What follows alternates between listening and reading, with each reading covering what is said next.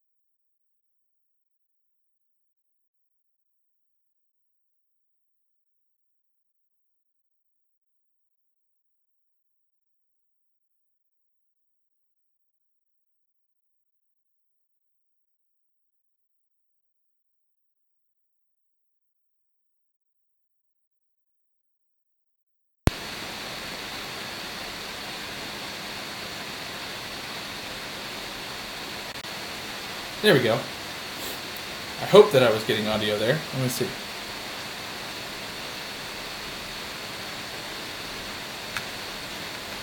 Been plagued with technical difficulties over the past few days.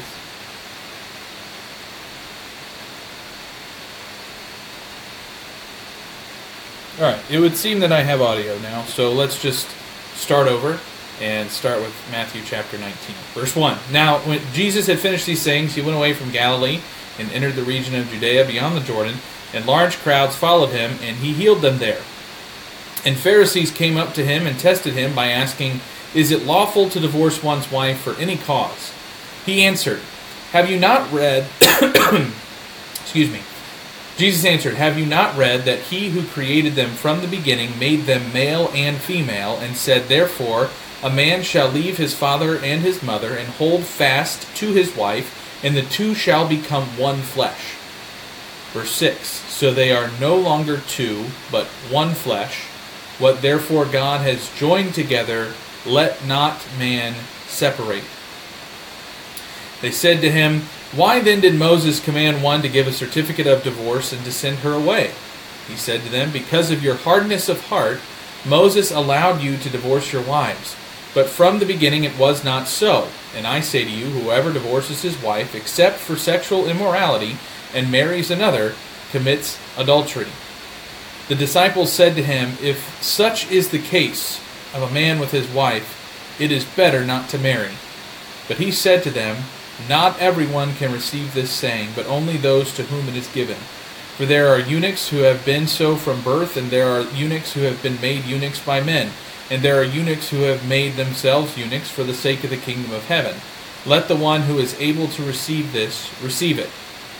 Alright, so there's two sections of teaching here, the first of which covers the teaching about divorce. Of course, the underlying aspect and the underlying teaching around divorce is, of course, adultery and sexual immorality. But ultimately, Jesus speaks out against divorce, and really God has spoken out against divorce from the beginning, because God instituted marriage in Genesis chapter 2. And Jesus here is now sanctioning marriage in his teaching in Matthew 19, 1 through 9. Now, I'm married, happily married, been married for, I shouldn't have gone down that path. What is it? It's 2018, so this year will be 12 years. So my wife and I have been married 11 years, going on 12 years. And when we got married, of course, we said our vows, and we did so in a church building. We did so in front of family and friends, and pretty much any wedding you go to today carries with it the vows of, to have and to hold from this day forward, in sickness and in health, and rich or poor, for better, for worse, all of those things. We will be married so long as we both shall live, is typically how those vows end. Unfortunately, though, a lot of people today, and a lot of the culture really in the world, suggests that last part is conditional. Until that we shall be together as long as we both shall live is fluid. Fluid seems to be the term of culture today. Everything's fluid, from our genders to our marriage vows, and that's completely not true, and it goes against the Word of God ultimately. See, God instituted marriage between a man and a woman. Jesus says, "Have you not read that he who created them from the beginning made them male and female?" Notice there's no fluidity there. There's no, God made them male and kind of female, or maybe male, or a mixture of both. No, he made them male and female. Just like we read in the previous teaching of Jesus, there are two paths. Just like that, there are two genders. There's no fluidity there. But Jesus uses this teaching, of course, to indicate that marriage is between a man and a woman. No fluidity there either, between a man and a woman. And a man shall leave his father and his mother and hold fast to his wife, and the two shall become one flesh. Okay? Now, the indication there that Jesus is speaking of, becoming one flesh, is of course the sexual relationship between a husband and a wife. And it's that sexual relationship that God has created in order for procreation to exist, but also to create and maintain the bond of marriage. If you've ever talked to anybody who perhaps had sex outside of marriage, and the emotional toll that was taken once that bond was broken, perhaps either through cheating or through just a breakup, there is always this strong sense of connection because there was sex involved. And that's why God institutes marriage and says that sex is intended only for marriage. Any sex outside of marriage is considered fornication, and it is not truly sex in the true sense of the term sex as God instituted it. Jesus says, "What therefore God has joined together, let not man separate." The reason why Jesus uses this picture and this analogy of two becoming one flesh is because if you've ever torn your flesh or even just cut your flesh, you understand the pain that is associated with that. And when two become one flesh through marriage and man separates them, it is a ripping apart of the flesh. And there is pain that is involved with it. So, a couple of thoughts on marriage here. First of which is that a successful marriage requires, of course, commitment, requires love, requires faithfulness, patience, humility, trust, and forgiveness. All of those things are important to a marriage relationship, but they're also things that are important to the Christian life as well. Secondly, a successful marriage results in joy and happiness and peace and contentment and companionship and growth, both individually and as a couple. I can say vehemently that my wife and I have grown a lot in our marriage since being married. After all, we were mere babies really when we got married. My wife was 19, I was 20, and we were immature.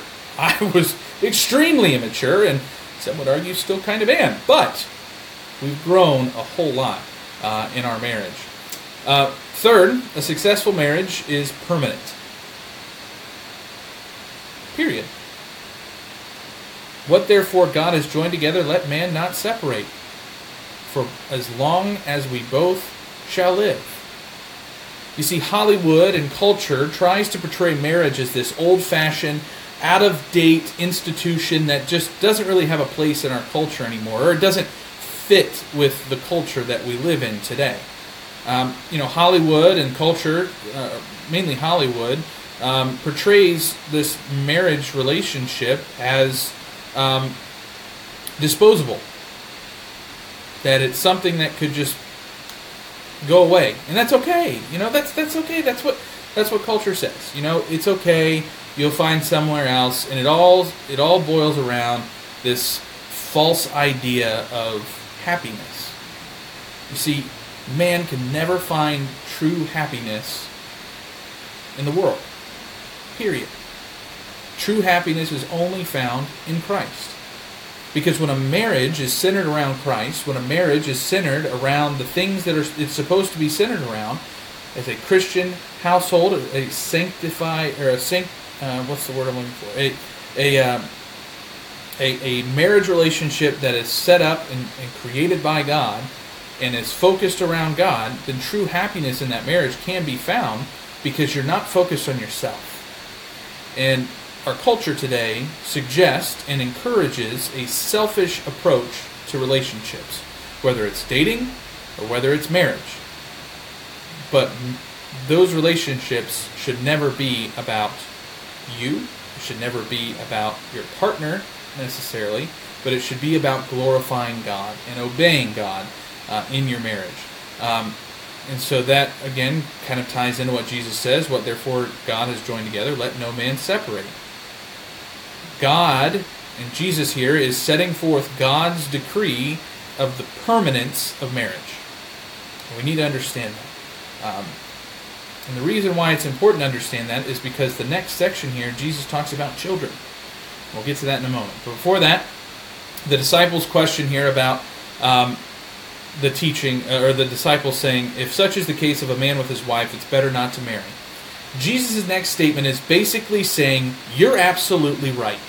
It is better not to marry. And in fact, Paul encourages that too and suggests that as well. But that's not for everyone. And that's what that's what Jesus says here, and that's also what Paul says. That's not something that everyone can receive. Not everyone can receive this saying, but those to whom it is given. And then he gives examples of people who are doing that for the sake of the kingdom. And so it is possible, and if it is possible for one to control themselves and to avoid the temptations of the world and the desires of the flesh and stay unmarried for the sake of the kingdom, then that is encouraged by Christ, and it's not discouraged in any way. But ultimately, as Paul points out later on in one of the Corinthian letters, that the institution of marriage serves the purpose to help a man and a woman avoid those sexual sins and sexual temptations because they have that marriage relationship in which those things can be taken care of, the conjugal duties, if you will, of marriage. All right, so the next section here, as I mentioned, Jesus again talks about the children. It says, the children were brought to him that he might lay his hands on them and pray. The disciples rebuked the people, but Jesus said, let the little children come to me and do not hinder them, for to such belongs the kingdom of heaven. And he laid his hands on them and went away. So why is this an important thing to bring out here? Because, well, Jesus was just talking about divorce. And in Malachi, at the end of Malachi, we learn that God hates divorce. And in fact, he says that divorce it's a violent action because it causes pain and violence amongst not just the partners involved in the divorce, but also their children. And as Jesus says here, let the little children come to me and do not hinder them, for such belongs the kingdom of heaven. Divorce carries with it a heavy burden and a heavy pain on children as well. And there are numerous studies out there that I could point to and show and graph and everything of just how impactful divorce is on children. Children who come from divorced families are at a much higher risk of divorce themselves or relationship commitment issues later in life because of what they experienced with their parents. And so that's why, again, it's important for a man and a wife to remain married. God does not desire for anyone to divorce. And the only excuse that Jesus provides for that is sexual immorality.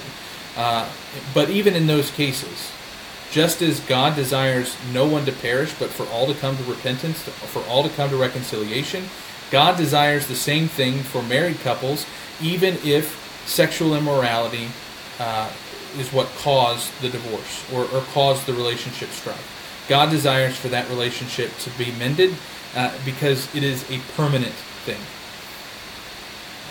And so there's, of course, an important teaching there.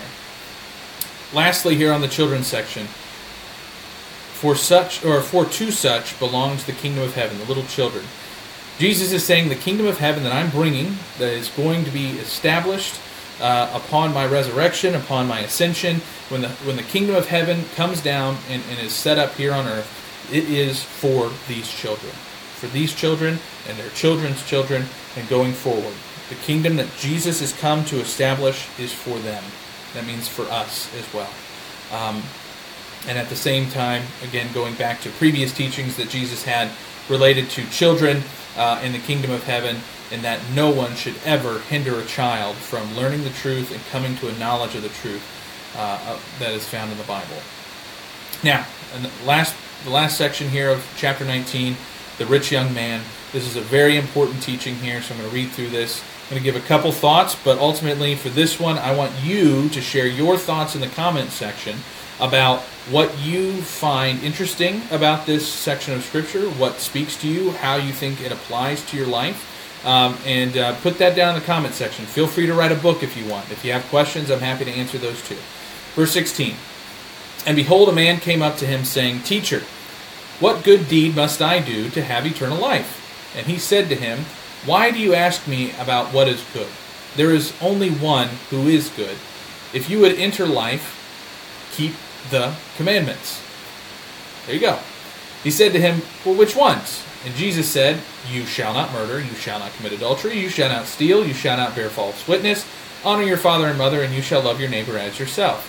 The young man said to him, "All these I have kept. What do I still lack?" Jesus said to him, "If you would be perfect, go, sell what you possess and give to the poor, and you will have treasure in heaven, and come follow me." When the young man heard this, he went away sorrowful, for he had great possessions. And Jesus said to his disciples, "Truly I say to you, only with difficulty will a rich person enter the kingdom of heaven.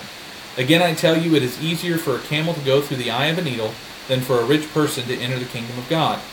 When the disciples heard this, they were greatly astonished, saying, "Who then can be saved?" But Jesus looked at them and said, "With man this is impossible, but with God all things are possible." Then Peter said in reply, "See, we have left everything and followed you. What then will we have?" Jesus said to them, "Truly I say to you, in the new world, when the Son of Man will sit on his glorious throne, you who have followed me will also sit on 12 thrones, judging the 12 tribes of Israel. And everyone who has left house or brothers or sisters or father or mother or children or lands for my name's sake will receive 100-fold and will inherit eternal life. But many who are first will be last, and the last first." That last verse, by the way, does not apply to potluck lines. While I would strongly urge Nick, who is always the first in the potluck line here, to go last. I'm just kidding. So, anyways, we have obviously a very important teaching here from Christ. We have, this concept or this idea that I think has been twisted throughout the years about the rich not being able to go to heaven. God is not saying that one cannot be wealthy, but it's what you do with the wealth and how you feel about that wealth that sticks to the situation.